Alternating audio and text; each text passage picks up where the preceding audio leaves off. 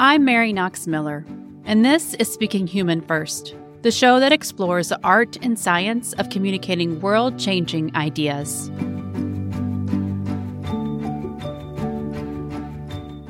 I first met Robert Livingston when he spoke about his research on racial bias and his book, The Conversation: How Seeking and Speaking the Truth About Racism Can Radically Transform Individuals and Organizations. He waded through thorny, complex topics with ease and without judgment. He shared vibrant stories of growing up in a tight-knit Black neighborhood in Kentucky, along with aha moments that he's witnessed as lecturer at Harvard University and diversity consultant to Fortune 500 companies, public sector agencies, and nonprofits. By the end of the hour, we knew exactly where we fit along the spectrum of human responses to racism and what to aspire towards. I immediately got a copy of his book, and lines jumped out at me. Lines like, although facts matter, sometimes beliefs matter more. And to summarize the origins of racism in one word, it would be power. Not hatred, not color, not crime, not segregation. I wanted to keep learning about this desire for power and tools to counteract it. And I wanted to soak in hard-won lessons that Dr. Livingston has learned in becoming a public figure. Dr. Livingston and I spoke in April of 2023, and we covered a lot of ground. I can't wait for you to hear our conversation, including his thought that, quote, "It's not about how smart I sound. It's about how well the person reading it understands what I'm trying to say." Yeah, I'm going to remember that one. Enjoy.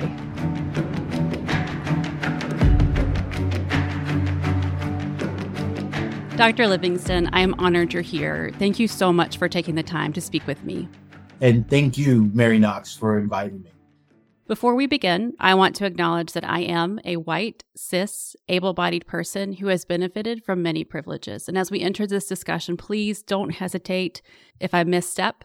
And like so many who may be listening, I still have a lot to learn, but I am here for it. Does that sound good? That sounds good to me.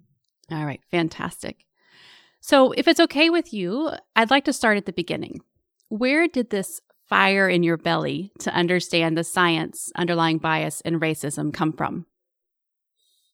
So if we go way back, I think it comes from lived experience. I think I had a very unique sort of experience growing up and in college. So I grew up in, I would say, exclusively Black, middle-class neighborhood that was a wonderful experience because it sort of sheltered me in many important ways from virulent racism because, you know, it was one of those, what we often call a village, where you have neighbors and an extended family sort of assisting in raising children. So it was always this really safe place. And, you know, we had manicured lawns and I'd ride my bike around and, you know, crime was insanely low. It was a really sort of almost utopian place looking back on it to grow up in. And so once I got out into the world and went away for college, I saw that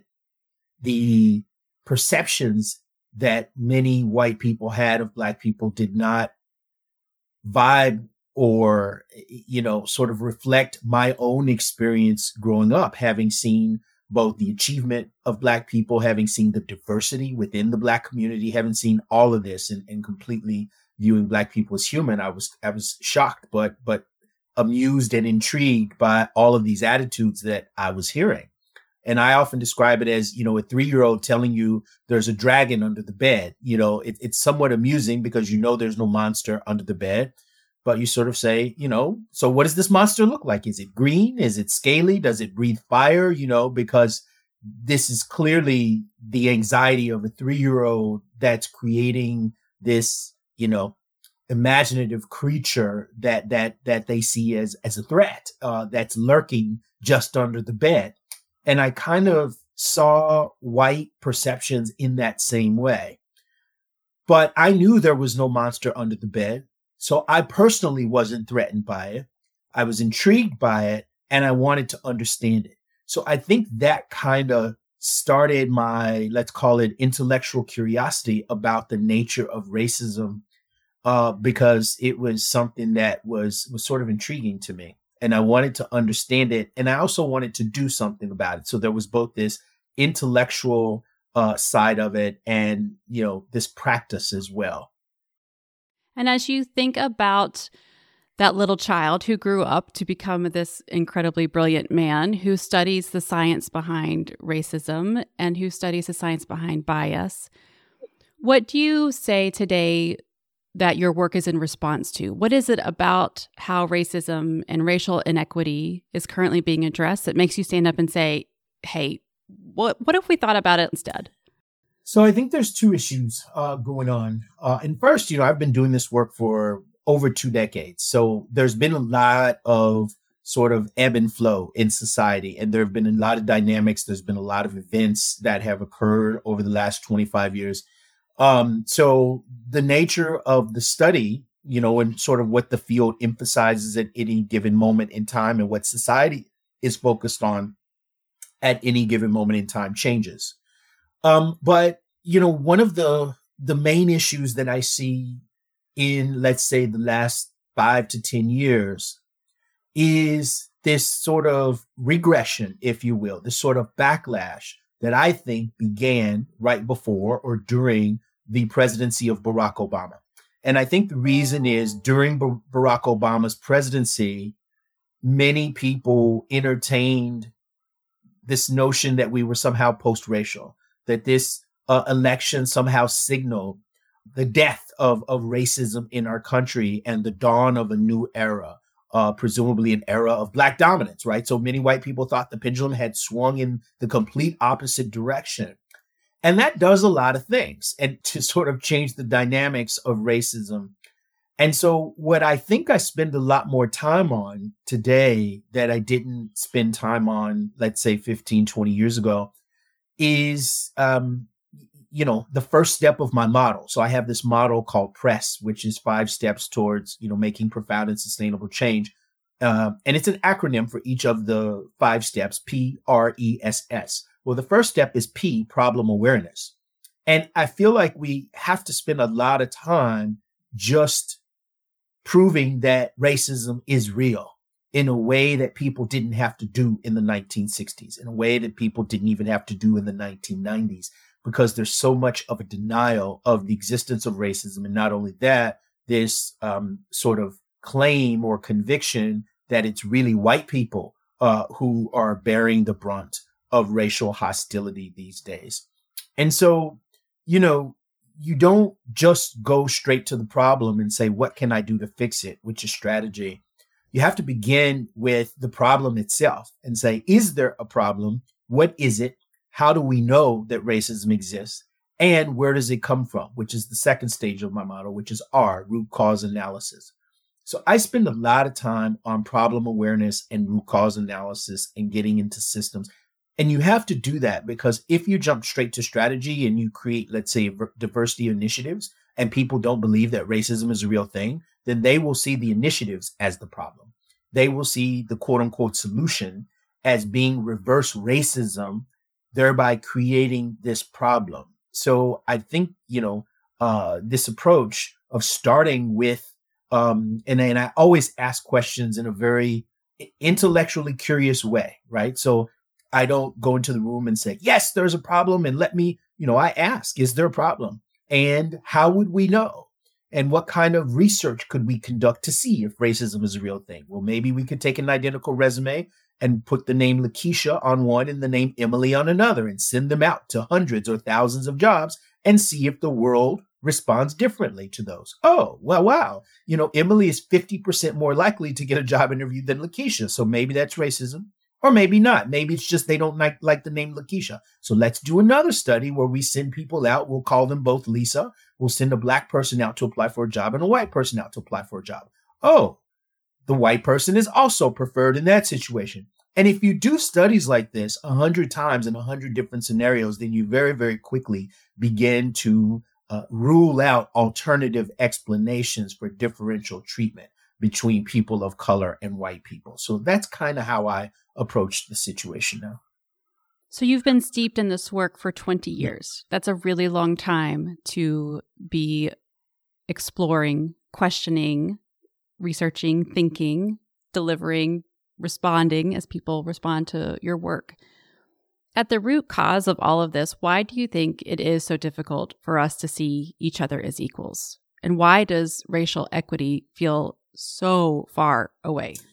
Well, wow, that's a deep question, and it's a big question, and I could spend an hour or two answering that question. So I'll try to condense my response to 2 or 3 minutes. But simply put, I think it's based on psychological factors, just the way our brains work, that makes us not see each other as equals. And I think it's based on structural factors, which includes history, it includes economic, it includes political and social sort of large scale macro factors. So, the simplest answer, going to structural first and then ending with psychological, is history and slavery and the fact that by law, Black people were not accorded the same rights and the same dignity as white people on purpose, right? So that sets the stage for, centuries of inequality. It sets the stage for economic disparities, both in income and in wealth. It sets the stage for unequal public education. It sets the stage for healthcare disparities. It sets the stage for, vast differences in how people of color and white people are treated by the criminal justice system. There are whole documentaries on this. 13th by Ava DuVernay, for example, that talks about how the criminal justice system really picked up where slavery left off due to a loophole in the 13th Amendment that no person could be enslaved except as punishment for a crime. So there's all of these factors that create these differences in outcomes and in the situation of white people and people of color in society. But then there's also the way our brains work and the way that we sort of navigate our world through a process of categorization. So whenever you come across a chair, you don't have to say, what is this thing that I'm looking at? You sort of know that it's a chair, even if you haven't seen it before, because it's similar to other chairs that you've seen. But in the social realm, that goes a step further, right? That people who are categorized in these artificial groups. So I should, start off saying that there's nothing inherent. So when I talk about these psychological factors, I'm not saying they're biological or innate. I'm saying people's perceptions of the world create these discrete categories that make people see things within the categories more similar than they are, and things in different categories is more different than they are. So we call this, in-group, out-group differences, or in-group bias, or, out-group homogeneity effects. There's lots of different terms for it. But that's what happens. And I think all of these things together create the illusion of differences that don't really exist. There's also different levels of empathy between groups. So, there's a lot that goes into perceptions of these differences. But, I always say what's more important is behavior than perceptions. It doesn't matter as much what people think. What matters is what they do. So even if you can't help but see these things as being different, on a deeper level, you know that they're not different. And you have the power to not allow biases to affect your actual judgments, decisions, and behaviors.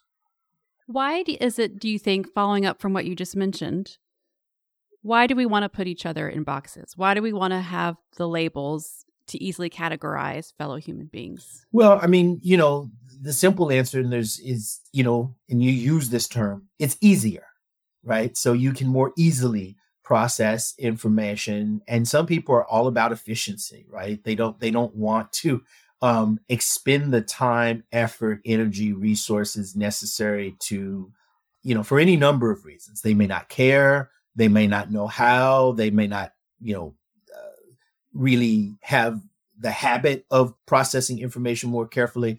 So it's easier. And, there's a theory called the cognitive miser principle that, sort of shows that when you use categories and when you use stereotypes, it actually saves cognitive energy and resources, right? So that's the sort of upside. The downside is it creates social injustice because, you've made these sort of snap inferences. And there's a great book about this by Daniel Kahneman called Thinking Fast and Slow. This is an example of thinking fast using categories. And so it's something that, people do quite routinely. But we have to realize that it creates all sorts of problems as well. And for me, the problem comes in when people don't acknowledge it, because it would be one thing for someone to say, you know what, I use categories, I think very quickly, and therefore it leads to these unfair conclusions about group A versus group B. But that's not what people say. They say, I'm fair. I'm not biased. I'm not racist. I don't do that. Right. And so then we end up with this really sort of difficult situation of a crime with no criminal. Thank you. That really helps me understand how you're looking at things as well as why we are in the situation that we are. So, Dr. Livingston, one of the things that I admire about your work is how you distill, you've been doing it so far in this interview, really complex problems into concepts that we can all understand. In your 2021 award-winning book, The Conversation, How Seeking and Speaking the Truth About Racism Can Radically Transform Individuals and Organizations, you describe racism through the metaphor of salmon swimming upstream. I have not been able to get this visual out of my head because it's so resonant, not just the fish and the stream, but the mountains and the current and all the things. Would you mind walking us through that to help people understand? Yeah. So, one of the reasons I came up with that metaphor was, I wanted to simultaneously express the contribution of individual effort and the contribution of systemic forces and dynamics on behavior, right? So people often think of racism as, let's say, fish in a pond, that you're in this stagnant body of water and all you have to do is swim in the direction that you want to go. So if you're, let's say, a blackfish and you want to go to a certain part of the pond, then you just go there. And there's nothing holding you back except your own force of will and your own desire to get to that corner of the pond. Right. So that's in sort of, we can call that pond a level playing field. But then there's, the whole metaphor of the stream, which is there are currents that, independent of the actions of any fish, are exerting a force on all of the organisms living in that ecosystem. So if you're a fish and you do nothing, then the current will carry you downstream and out to sea. If you swim with the current, let's call that racism, you're swimming with this systemic current, then your destination will be the same. You'll just get there faster, out to sea. But note that the destination of fish that are doing nothing and the fish that are actually swimming with the current is the same. So to me, anti-racism is like becoming a salmon and swimming against this current. The first thing is you have to be aware that there's a current there, right? And this is part of the problem awareness that I was talking about. And you have to be willing to actually counteract that current. So this is sort of individuals countering the system. And you become like the salmon, and it's not an easy journey. It's exhausting. It's dangerous. There's grizzly bears along the way looking to pick you off, right? But that's what you have to do in order to reach this promised land, let's call it, the pristine headwaters upstream where you spawn. So, people ask, well, where does this system come from? Who's creating this system? Is someone upstream with a fire hose pumping water in the stream? No, the current is created all by itself in a way, right? The only thing that has to happen is snow melts in the spring or it rains. And because the mountain has this cylindrical shape or this, it's pyramid shape, right? That, water runs downhill because of gravity. No one actually has to do anything. And it's similar in our own system. Like no one has to do anything. There are structures that are in place that create these trickle-down outcomes, sort of like the mountain creating the stream. Nobody has to do anything. The structure sort of gives rise to it. And if we want to stop it, then we need a structural solution, which is building a dam to stop the stream altogether. So I think because I studied literature long before I studied psychology. In fact, I almost have a PhD in literature as well from UCLA before I started my program in social psychology. I'm able to think about things in very symbolic and allegorical and metaphorical ways, and take these concepts and kind of tell a story or create an image around it. And so I'm very blessed to be able to have that skill, because I think the ultimate outcome that we're all looking for is learning. And to the extent that these metaphors help people understand complex concepts better, I'm happy to be able to provide them. Maybe it's my English major coming out in me, but as soon as I read through this description, I could see it, I could feel it, it resonated. So bring on the metaphors, bring on the similes, the allegories, all the things to help us understand and learn. So we pulled back the curtain on racism as an entity, as this current. But as you know, anytime humans get into the mix, things can get a little messy. So to understand human behavior, you've also offered another metaphor, one of ostriches, sharks, and dolphins. Can you tell us about that one? Going back to the press model, there's 5 stages: the problem awareness, P; R, root cause analysis; E, empathy or concern; S1, strategy; S2, sacrifice. Do you know what to do, and are you willing to do it? But in the middle of all that is the E, the empathy. Because even if you know there's a problem, many people seem to think of, or they often think of challenges in terms of problems and solutions. Can you identify the problem? Do you know what to do? But I think there's something in the middle that is really, really important that's often overlooked, which is, do you care? So that's the empathy part.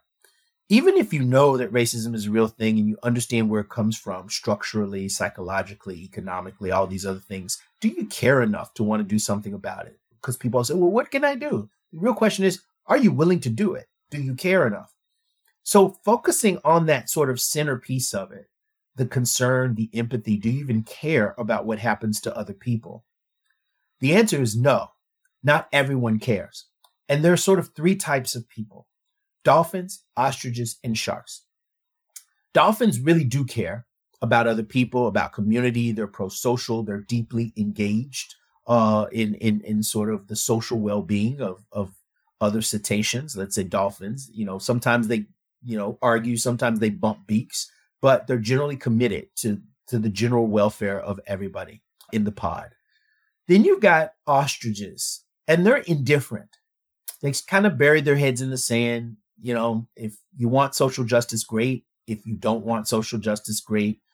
My question is, what's in it for me? So ostriches are pretty much self-interested. They're apathetic. They're neither here nor there. Sharks actually want a social hierarchy. They're actually anti-justice.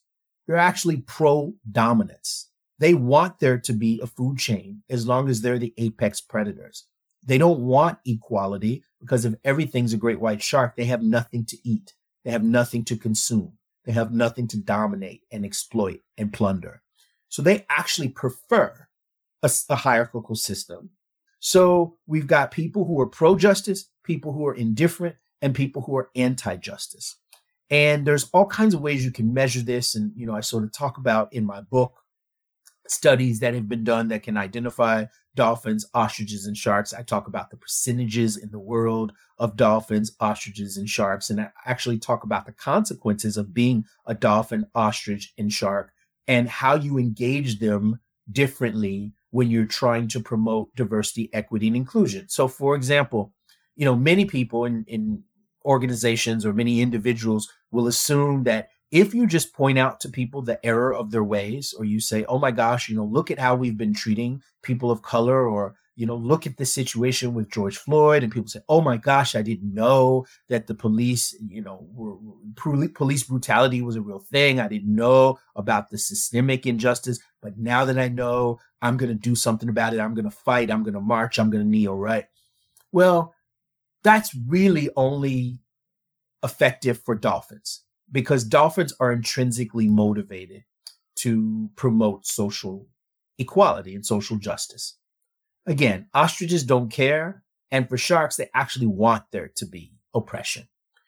And what percentage would you say is each category? Because I think even in your book you talk about, because I'm sure people would be interested as they're self-identifying as they're listening to this. So I want people to think about that for a moment. What would you guess the percentages are? And I can tell you when I ask people, in a room and there's a measure that you can do, most people say that they would be a dolphin, somewhere between 95 and 99%. But data suggests that about 46% of the population are dolphins, so slightly less than half.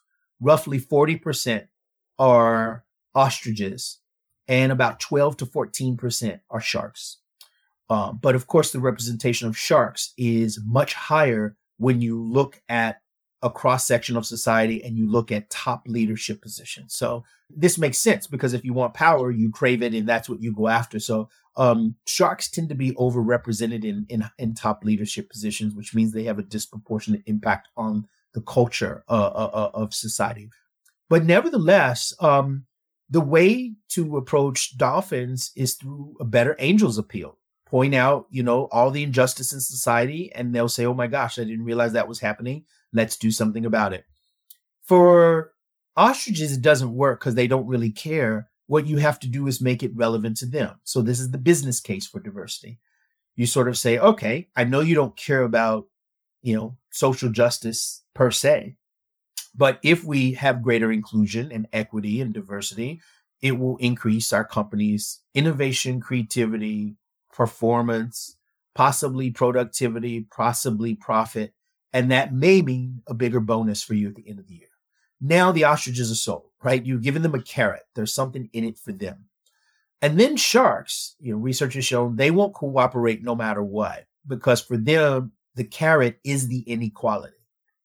And they're actually willing to take a hit or incur a cost in order to preserve inequality. So for sharks, you need a stick. You need some sort of policy or law that says if you behave in this way, you'll be fined or you'll be fired or you'll be punished or imprisoned, right? So you have to sort of use formal laws and policies to create a straitjacket of sorts to dissuade sharks from engaging in bad behavior. So that's one of the reasons that I think it's not just to label, it's not just to come up with these funny animal metaphors. It's actually because they respond to diversity efforts in very different ways, and the strategies that you employ when dealing with dolphin, ostriches, and sharks is very different. So knowing that we are all comprised of very many different ideas, beliefs, opinions, you've labeled the book The Conversation is the main title. Why is it that conversation is our best ally?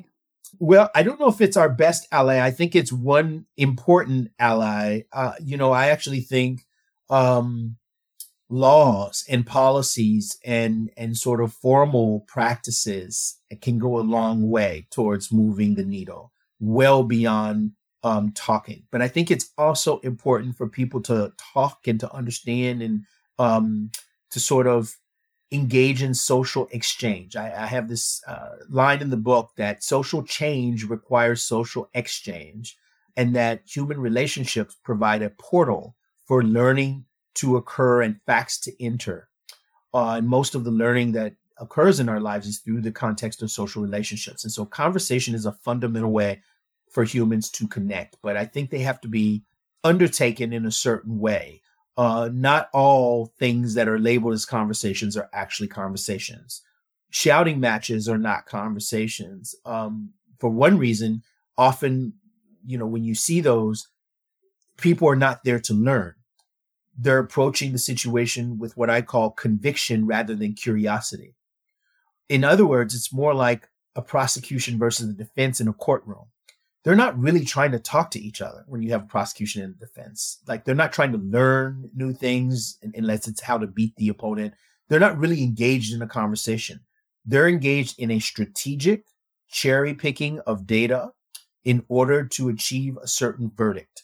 In fact, in some cases, the defense may even know that their client is guilty, and they will deliberately choose evidence that shows their client's innocence, right? So we're not talking about the truth when we talk about the prosecution versus the defense. They're deliberately biased and they're deliberately trying to argue one side. But when you're a juror or a judge, you are trying to get by a balance, and you are trying to discover what is the truth. And so I think conversations have to be more based on curiosity and what's often called inquiry rather than advocacy. And so when people have a conversation, it's much more productive when they approach it from a position of inquiry. Let me listen to the other person. I may not agree, but I want to hear what they think, and they will want to listen to me, and we're going to have an exchange of information. I think conversations are also important when you focus on the problem and not the person. Too often, they can degenerate into ad hominem attacks. So if there's 4 people in a group and one wants to go north, one south, one east, and one west. Instead of focusing on the problem, which is we're lost, they may focus on the person and say, you're an idiot for wanting to go north. If that's the case, then you actually create a counterproductive situation rather than a productive situation. And it doesn't mean that conflict is necessarily counterproductive. In fact, there's research that shows that conflict can be good, but as long as it's task-based conflict, which means it's conflict around the best way to solve the problem, not conflict that's involving insults toward a person. So there's a difference between person-based conflict and task-based conflict. So those are just a couple of things that I think highlight, A, the importance of conversation, and B, how best to approach conversation. Absolutely. Because a lot of people are really smart out there. A lot of people know a lot of things. They're experts in their field. But it sounds like in the book, you mentioned several different examples, but that you've had enough experiences where you've learned that just pumping people full of information doesn't do it. Right. It's just not enough. That storytelling, that speaking with folks on their own level, empathizing and figuring out what connects us is a great way to start to try to have that conversation. Absolutely.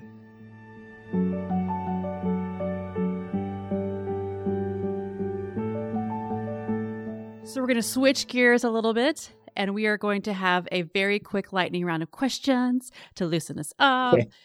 All right. So who is someone, past or present, from any discipline who is inspiring you right now? Nelson Mandela. Your go-to activity to relax and not think? Home design, HGTV. What do you wish someone had told you before you became a public figure? That's a good question. That no matter what you do, not everyone will agree with you, and not everyone will appreciate what you're trying to do. Ooh, that's good. Really good. So on that note, we're just going to keep going. I would love to help everyone who is walking in your footsteps by talking about the experiences that have led you to this point. Is that okay? Mm-hmm. Okay, great. So stepping into the spotlight, not so easy, really hard. You're so well-spoken and you speak with such conviction. So how did you find your voice? Like, where did this confidence come from? Is it just repetition of saying things over and over again? Where does it come from? I think it starts at home. And I'm very blessed and fortunate to have been raised by, and I used this term before, a village of very strong Black women, including, my grandmother, who was sort of the matriarch, and parents and aunts and uncles and even older cousins. It was just this. And, I had a conversation. I'm going to digress a little bit and then come back to this. I had a conversation with a Harvard professor named Bob Keegan, who has a theory of adult development, and there's sort of 5 levels, 1, 2, 3, 4, 5. And the vast majority of people get stuck at 3, which is called the socialized mind, that they live their lives according to what other people think they should be doing. And a big, big chunk, maybe 80% of people are there. A small percentage go to level 4, which he calls self-authoring, which is you make your own decisions about what's right or wrong and what you're going to do and not do. And you're willing to be a salmon in a way and swim against the current up, and then there's a level 5, which is like Mandela, which just transcends all here. This is someone who's, approaching almost this divine level of grace. And there are very, very few people. But I asked Bob Keegan, what determines who goes from a level 3 to a level 4, this sort of socialized mind where you let other people's perceptions of things govern and dictate, how you live your life versus people who, sort of progress to the self-authoring stage. And his answer was very quick and it was very decisive. And he said, it is the optimal combination of adversity or challenge or hardship and support or love. And I thought that's really interesting because if you have only support and love and encouragement, but you encounter no hardships in life, then you sort of don't develop the resilience necessary to be able to take that salmon's journey. If you only have hardship and diversity or adversity without any sort of support and love, then you sort of crumble in a way because you don't have enough confidence, self-esteem, belief in yourself. You've never been built up to sort of believe that you can achieve amazing things. You only see the negative in life. And it's having just the right combination of those two things that enables people to sort of go out into the world and do great things. So if we think about Nelson Mandela, and I actually wrote a Harvard case about him, because as I said, he's one of my heroes and he's someone who's fascinating to me. He grew up, I think, he was like the descendant of royal family. He was like the favorite child, the golden child. He had, this big family of women that just pampered him from the day that he was born. He could do no evil. The sun rose and set on Nelson Mandela, right? So he had this incredible fortitude, this incredible sense of self. And he went out into the world to do these things, right? And the world beat him up, like knocked him around a bit. Like literally, like he spent almost 30 years in prison, right? But he still had this strong sense of who he was and his worth and his value from the first couple of decades of life. So although life could kind of bruise him, it couldn't completely beat him down because he had this really, really solid foundation. We need to have struggle in life, and not just humans, but in nature, plants sometimes become resilient when they struggle, when everything is not easy. Because if the soil's perfect, the sun is perfect, the first time there's a drought, they die because they haven't had to struggle at all. And I think we need to understand that, there are benefits to both. So let's go back to your path and to your struggles and the things that you had to learn along the way. And so hindsight, of course, 2020, but paths are rarely straight. What did you try and perhaps fail at before you started gaining traction with your ideas, before you started becoming known as an expert? Gosh, a lot of things. There's been so many changes and so many setbacks. And, I told you about some of them that, I began one program and I had to sort of start another one. And then I changed programs again. And, I've sort of changed schools from, psychology departments to business schools. So I've had like a very circuitous journey. But when I look back on it, it's all been sort of focused on the same thing, which is understanding what creates social injustice and understanding how to rectify it. And I think along the way, I have never been afraid to speak truth to power. And I think if you want to have an easy life, that's not something you should do. If you want to have an easy life, you tell people what they want to hear when they want to hear it, especially if they're powerful, and you do what people want you to do when you want them to do it, and you sort of play a game. So, there are people who decide they're going to play that game. And it's sort of similar to what I was talking about with level 3 or the socialized mind, that you sort of give people what they want when they want it. But that's not leadership. But I think in order to be a leader, you incur a certain amount of risk, like Nelson Mandela, like, I don't know, whoever, then Dr. King, like, Gandhi, like anyone who's really like, people religious, Jesus Christ, right? Anyone who historically or politically has changed the world has endured a lot of aggression, a lot of sacrifice, a lot of tribulations. And I think it's certainly worth it to me, because if, you have a voice, you have a mission, you have a passion, and you have enough talent to realize all of those things, to bring them to fruition, then, the cream always rises to the top. And, I love sort of watching also documentaries about X artists or Y artists, or even the life of Abraham Lincoln. He sort of lost 25 elections before he, but it's not how many times, and, there are lots of cliche sayings like this. It's not how many times you get knocked down, it's how many times you get back up. And I think that's where that resilience comes in. So for all of us salmon out there, for all of us who are trying to swim upstream, how do you block out the noise, the self-doubt, the naysayers? How do you keep going? Yeah. A lot of fly fishing. I know you like to fly fish, so No. maybe that's where you go. Yeah. I think it's all about the school, meaning the other salmon that you surround yourself with. I don't think it's a journey that you take alone. I think it's extremely important to find your people.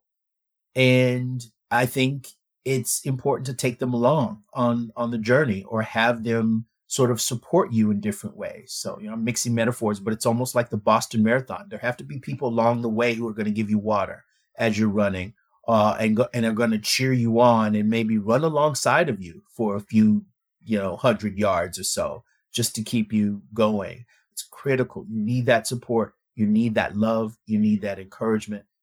Yeah, absolutely. And one thing I've been fortunate enough to have is a very inspiring school of allies, and friends and family and colleagues who are all swimming in the same direction.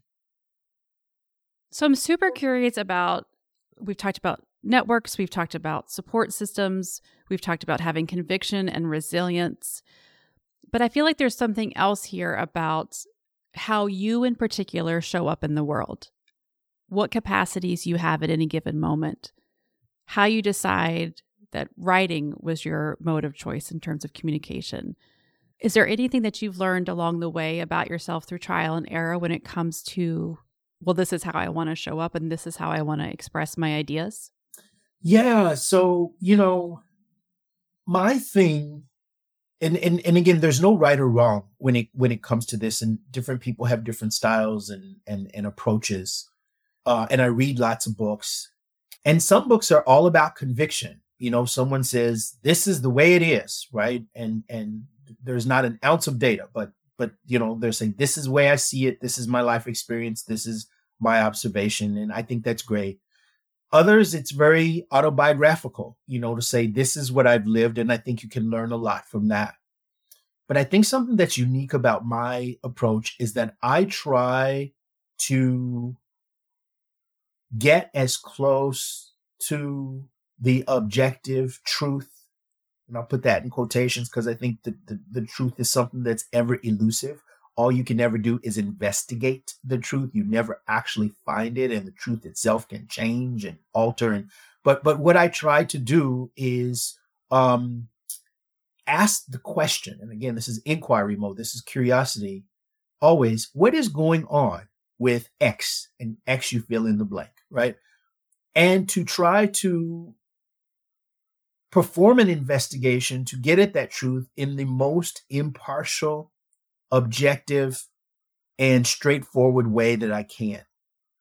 And then once I've kind of done that, to express that in the clearest, right? So I don't use stilted, pedantic language, right? I could, I mean, not only from the literature days, but like I speak several languages. So, and most of them are Latin based. So, I know a lot of $10 words in English just because they're $2 words in French or Spanish or Portuguese. But it's not about how smart I sound. It's about how well the person reading it understands what I'm trying to say. And so once I've kind of arrived at what I think could be an approximation of the truth, it's then how do I express that or convey that to someone so that they're able to receive and digest it and be empowered and inspired by that. And so what it means is, in a way, I try to be as apolitical as possible. And in a way, and you've asked me several questions, I try to insert myself as little as possible into it because it's not about me or my life. And it's not about what I would like to be true. And it's not even about my political ideologies or beliefs. It's about let's ask the question and then see where the answer takes us. So, one chapter of my book, chapter 7, is titled, Is it Racism or Is it Race? And basically, I give all this information on the disparities, some of which I mentioned during this podcast, Emily versus Lakeisha, if Lisa goes and she's Black, if, Lisa goes and she's white, and there's just all this discrimination, right? But then I get to this point to say, well, maybe it's not racism. Maybe it's just, this rational decision that white people are making because white people are just more competent than people of color. Maybe they're just smarter. Maybe they're just better, right?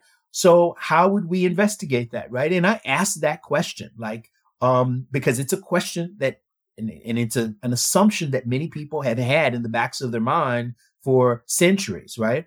So I dive into molecular genetics and biology and evolution and all of these things and the Human Genome Project and what do we know about human differences in groups? And I put it all out there. So for me, there's no question that's really off limits and there's no distance that I won't go to sort of discover what the truth is, because I think you cannot have justice without truth. And so the truth, I think, is at the center of everything that I try to do.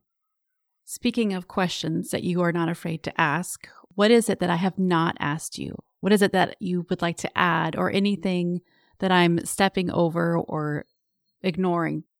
One thing that you haven't asked that may be relevant to all this is whether my work is in vain, right? So will we ever get better? Or do I think the prospect of some sort of justice or reconciliation or better world in the future is something that is attainable? Or is it not? Are we doomed to constantly engage in this intergroup conflict that we've seen, throughout human history? So I literally had a question written down. I'm worried about time, but I literally had a question down of how do you keep going when what you are doing, you may never see the fruits of your labor, right? Like the full, complete envisioning of it. I think there's two things that keep me going. One is, I think there has been, and objectively, not just that I think, the truth is that there has been some improvement. So the way that I think about it is, if I think about my ancestors, my great, great, great, great grandparents, who were enslaved people here in the United States, and they looked at their descendant, me, would they be proud? Would they have tears in their eyes to say, whoa, I never dreamt that one of our descendants could sort of achieve this level of, X, whether it's education, whether it's impact in the world, whether it's, and I think they would be completely overwhelmed, shocked, surprised, because the brutality of their world never gave any indication that me living in this world that I inhabit, and whether it's Harvard and whether it's the many places I've traveled to, the freedoms that I have that they never had probably would have been inconceivable 250 years ago. So there has been. Knowing what you know now, what would you tell your younger self about changing the world with your ideas and how to get humans to listen? I would say, don't worry so much about the future. That's what I would tell. I would say everything's going to be okay. And I think that's a lesson for everyone in life. We all go through life with so much anxiety and so much dread about what could happen or what, and in most cases, it never ends up coming to fruition. It never ends up happening, and how it's much more important to focus on who you are, focus on your mission, understand that you're okay just the way you are, and understanding that you do have power to learn, power to grow, power to change, power to influence people. And I think it's, and maybe it's not something to tell the younger self, because the younger self would have to discover that on its own. It's kind of like being the caterpillar in the cocoon, and you sort of, discover through living life that these things are self-evident and true. But I think that's something that I would tell not only myself, but a lot of young people who are struggling to find their place and find themselves in the world. And anything you want to add about how to get humans to listen? Because that can be tricky. I think it's important to be mindful of one's own fallibility. I think it's a lot easier to listen when you realize that you yourself are the culprit of something, and you yourself don't understand certain things, and you yourself, because it becomes easier to point the finger and to cancel or tune people out when there's a sense of moral or intellectual superiority. And I think when you realize that you yourself are a sinner in many ways, and you yourself are ignorant in many ways about many things, then it becomes, I think, easier to listen to what someone else has to say, because you realize that you don't have all the answers. Well, Dr. Livingston, it has been an absolute joy to listen to you. Thank you again for speaking with me, for taking the time, and for your tireless dedication to racial equity. No, thank you. I kind of feel like we've talked more about philosophy than racial. That's how I like it. Deep existential discussion about that. But, I hope it's been helpful, regardless of the content. And it's certainly been a pleasure. Absolutely. Thank you again. Okay, key takeaways. Among his many talents, Dr. Livingston uses the literary device of metaphor to distill the science behind racial bias into simple concepts. Maybe it's because I was an English major who spent hours studying literature, but I think metaphor is a powerful way to communicate ideas. It quickly resonates and paints a picture in your mind. What's more, Dr. Livingston leads with curiosity and objective questions with the goal of engaging people in conversation. So, does this spark any ideas in you? If so, message me on LinkedIn, or even better, leave a review so others can get a taste of the gems you found. And if you'd like to learn more about Dr. Livingston, he's on LinkedIn and online at robertwlivingston.com. Speaking Human First is a production of Thought Leader Media, a boutique communications agency for socially impact-driven thought leaders. It's produced by the amazing team at Yellow House Media and is recorded on the ancestral lands of the Nipmuc Nation. Many indigenous peoples continue to thrive in this place, alive and strong.